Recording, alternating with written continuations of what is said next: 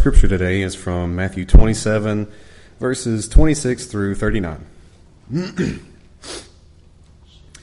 Then he released Barabbas to them, and when he had scourged Jesus, he delivered him to be crucified. Then the soldiers of the governor took Jesus into the praetorium and gathered the whole garrison around him. And they stripped him and put a scarlet robe on him.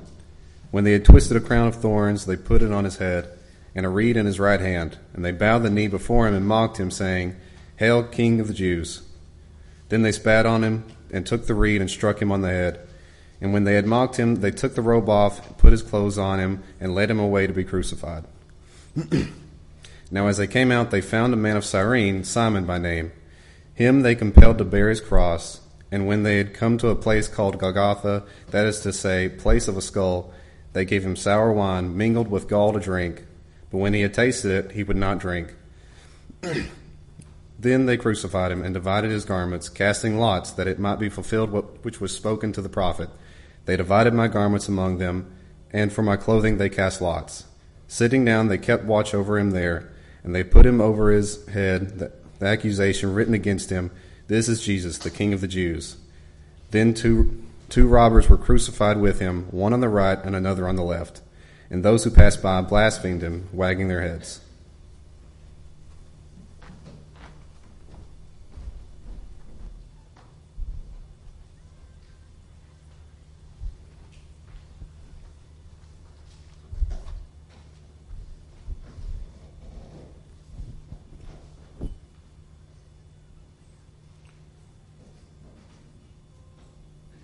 The greatest benefit ever received by humanity happened because of the events that took place outside the walls of Jerusalem around AD 30. Paul told the Galatians, Galatians 2 verse 20, he said, "I am crucified with Christ, nevertheless I live, yet not I, but Christ liveth in me. In the life which I now live in the flesh, I live by the faith of the Son of God, who loved me and gave himself for me." He went on to say, "And they that are Christ have crucified the flesh with the affections and lusts," Galatians 5:24. Now Passover was an extremely busy time in Jerusalem. Every Jew wanted to be there for the feast. And the situation was so volatile, in fact, that the Romans reinforced the guard for the occasion.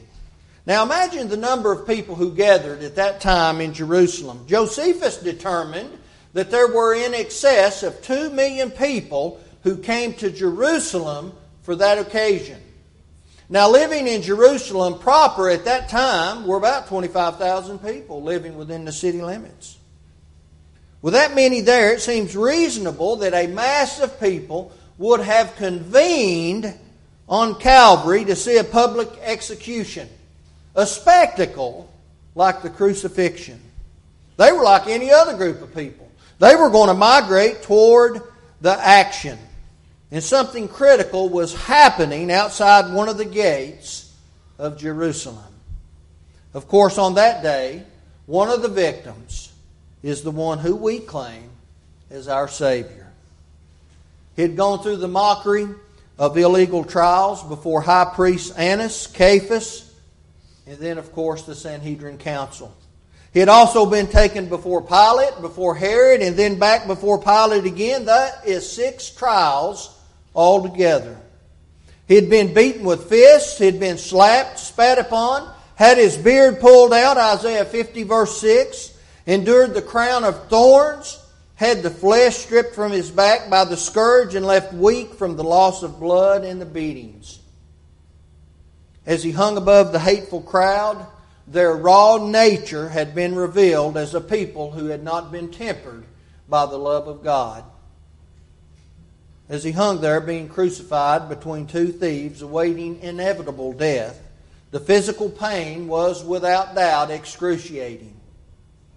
The nails, the pain, the loneliness, the heart-wrenching sadness of those he loved and respected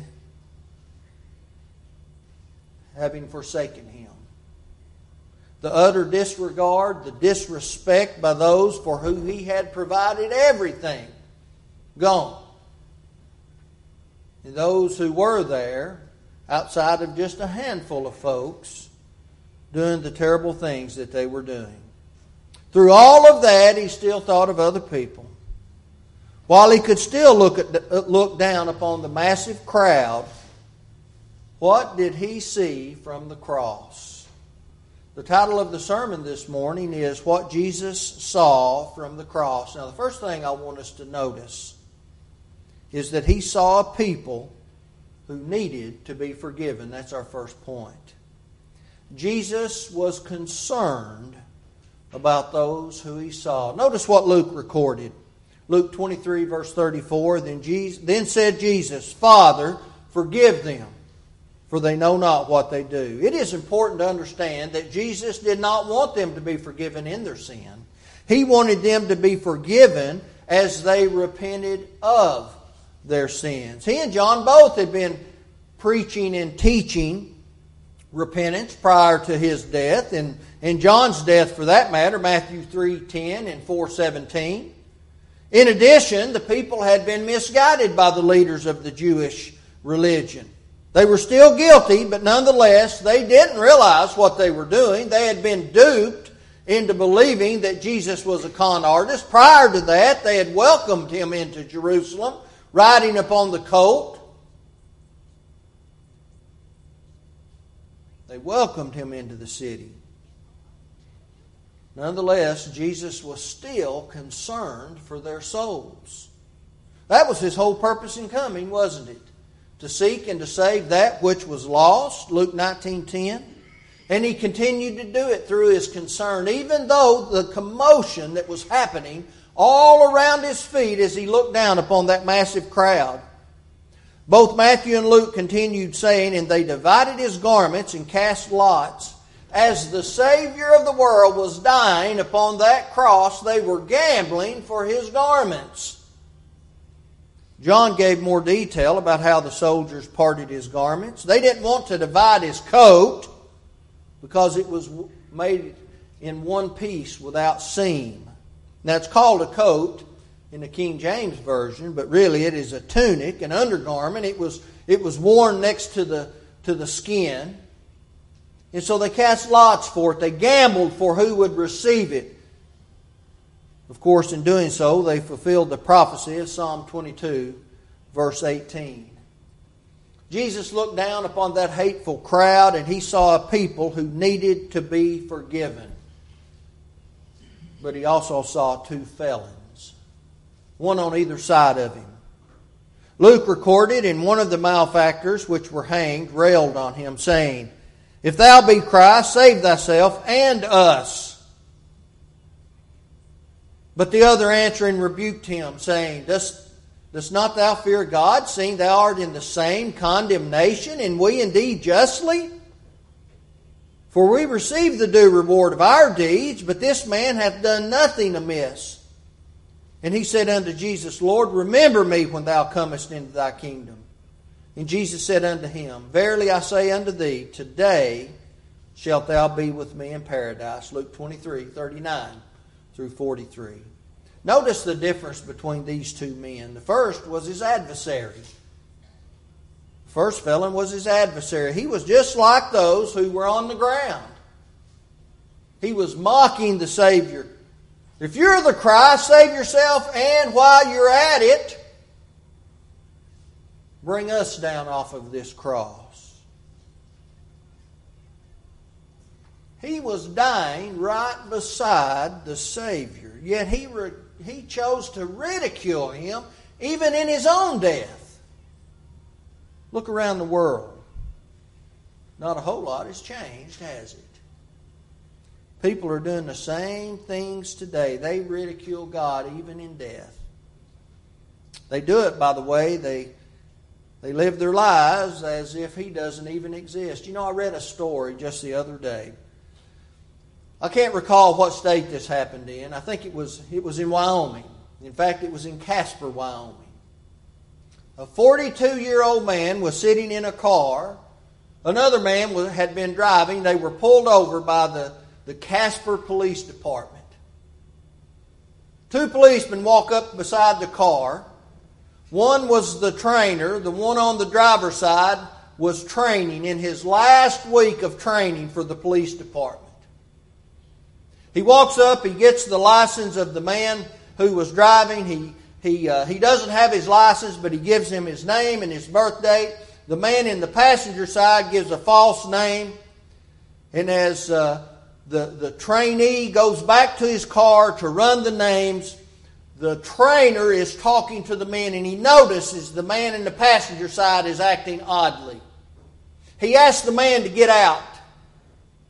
The man says, "I'm not answering any more questions. Call your supervisor." And he begins to roll up the window. The driver gets out. He raises his hand. He says, "I don't have anything to do with this." The other police officer comes back and says, "What are you doing?"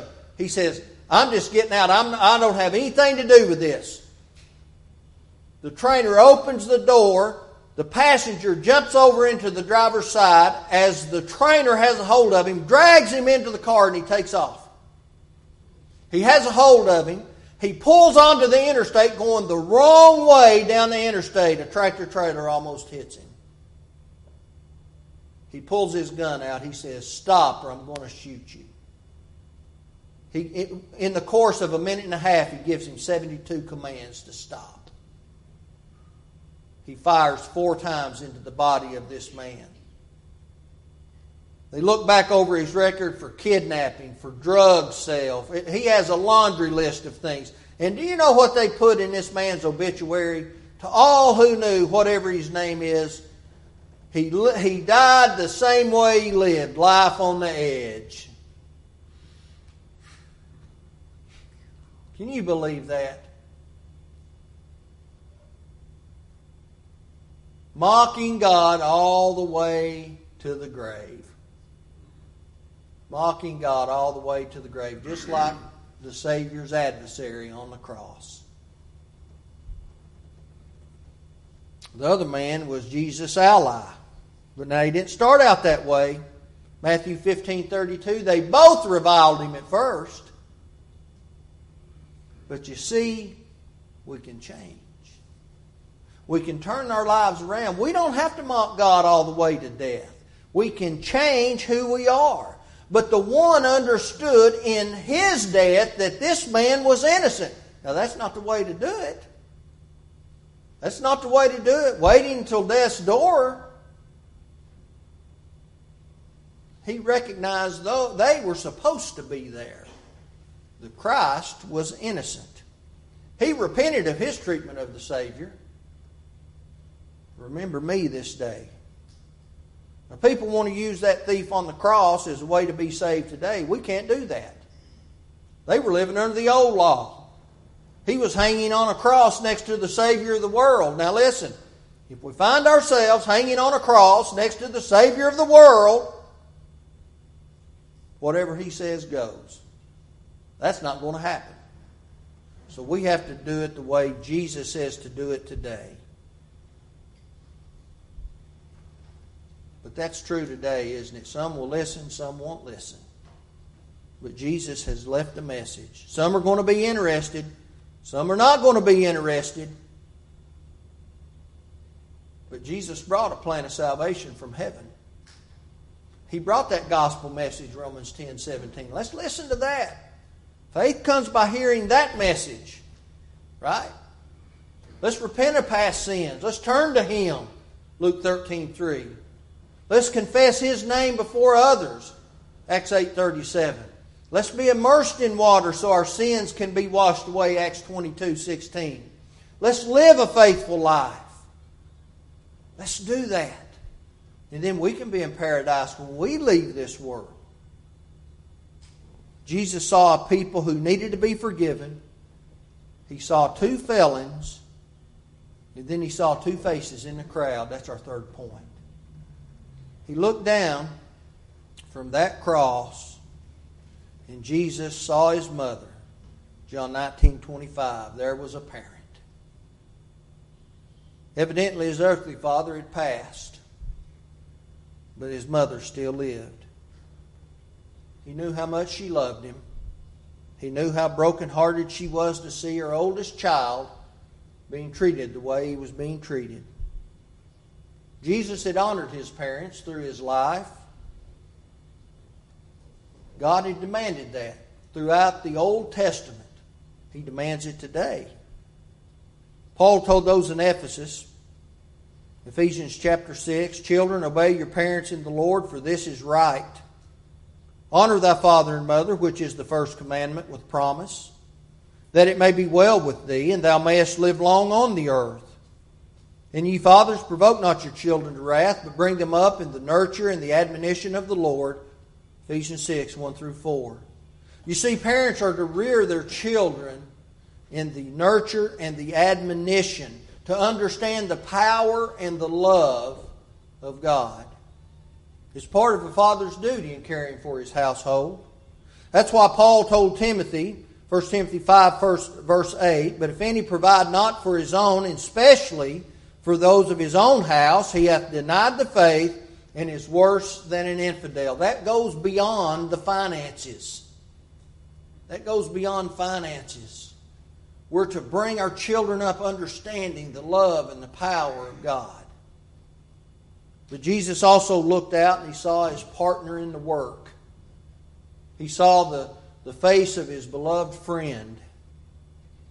He saw a broken-hearted friend and probably the closest earthly friend he had in this life. And he also knew the duty of the oldest son to take care of a widowed mother. And he knew John needed a way to demonstrate his love in this life. And he looked down upon those two faces and he said, John 19, 26 through 27, he said, "Woman, behold thy son, and behold thy mother." And writing in the third person, John wrote, saying, "And from that hour, that disciple took her into his own home. And he cared for her as if it was his own mother." Just like Jesus, even in an hour of pain and discomfort, we can serve, we can minister, and we can make a difference. Jesus saw a people who needed to be forgiven. He saw two felons, he saw two faces, and then he looked back to former times. And he saw all the people who had been faithful being permanently cleansed because of his sacrifice. You see, Jesus paid a debt no one was able to pay. Let's turn over to Hebrews chapter 9 and look at verses 11 through 15. The writer of Hebrews said, "But Christ, being come and high priest of good things to come, by a greater and a more perfect tabernacle, not made with hands, that is to say, not of this building, neither by the blood of goats and calves, but by his own blood he entered in once into the holy place, having obtained eternal redemption for us. For if the blood of bulls and goats and the ashes of an heifer, sprinkling the unclean, sanctifieth to the purifying of the flesh, how much more shall the blood of Christ, who through the eternal Spirit offered himself without spot to God, purge your conscience from dead works to serve the living God. And for this cause he is the mediator of the New Testament, that by means of death, for the redemption of the transgressions that were under the first testament, they which are called might receive the promise of eternal inheritance." You see, all those righteous people of the Old Testament, we can look back to Job and Noah and Abraham and David and Solomon and all those, all the way up to the cross. Through their sacrifices, you see, all they did was pay the interest on sin. They couldn't pay for sin. All of those sacrifices, they paid the interest on the debt they owed. It kept coming back over and over and over. But they had to do it. If they were going to be faithful under those dispensations, under the patriarchal and the law of Moses, if they were going to be righteous in the sight of God, they had to follow those laws. But as Jesus hung on that cross, he looked back to Adam. He looked back to Abel. He looked back to Abel offering the firstling of his flock, Genesis 4:4, and he was pleased by him. but he was just paying the interest. He wasn't taking sin out of the way. For it is not possible that the blood of bulls and goats should take away sin, Hebrews 10:4. But when Jesus died that day, as he was looking down and looking back, he paid the principal in full. He removed the sin debt they owed for all the Old Testament faithful. It was gone. It was wiped out of the way. Adam and Eve's sins were removed that day. Abel's sins were removed. Noah's sins were removed. Job's sins were removed. Abraham's sins were removed. The blood of the cross flowed back. It flowed down. We know that to be true because Jesus walked out of that tomb 3 days later, Matthew 28, verse 6. And the angels of heaven rejoiced. Then Jesus looked. And he saw into the future. And he looked at us. And he saw our position.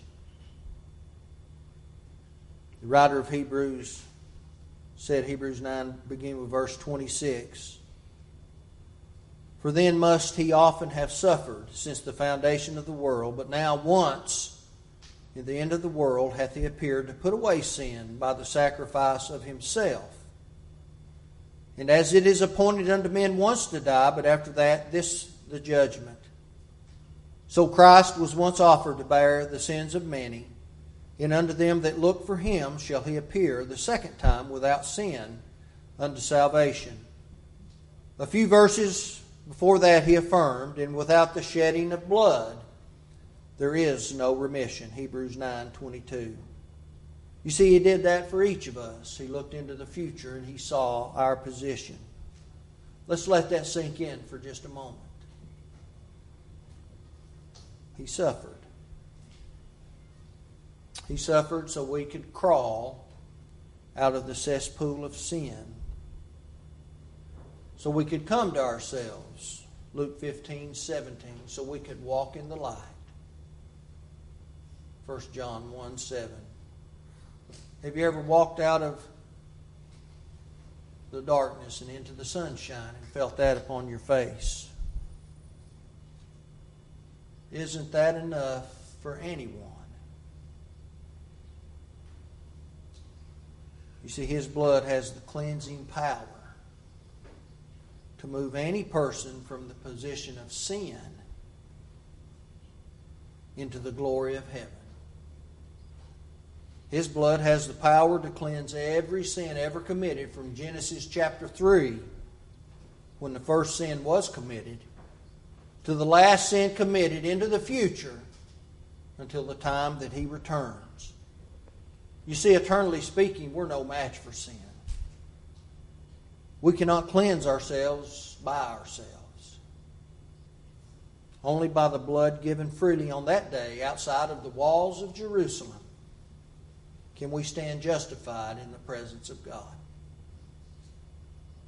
But once having obeyed the gospel plan of salvation, that can happen. Remember this: blessed are those whose lawless deeds are forgiven and whose sins are covered. Blessed is the man to whom the Lord shall not impute sin, Romans 4:7-8. All because of what Jesus did and saw from the cross that day. When he was on the cross, we were on his mind. Jesus cared enough to go to the cross for you and for me. The question is this: will we care enough to go to the cross to meet him? He told the world, I am the way, the truth, and the life. No man cometh unto the Father but by me. John 14:6. He is the only way, and it must be his way. It isn't my way or anyone else's way. It's his way. John affirmed, for this is the love of God, that we keep His commandments, and His commandments are not grievous. If you've never obeyed the gospel, do that today. We talked about how. If you've fallen away, come back to Him through repentance and prayer and confession. But do that. Let's meet at the cross as we stand and as we sing.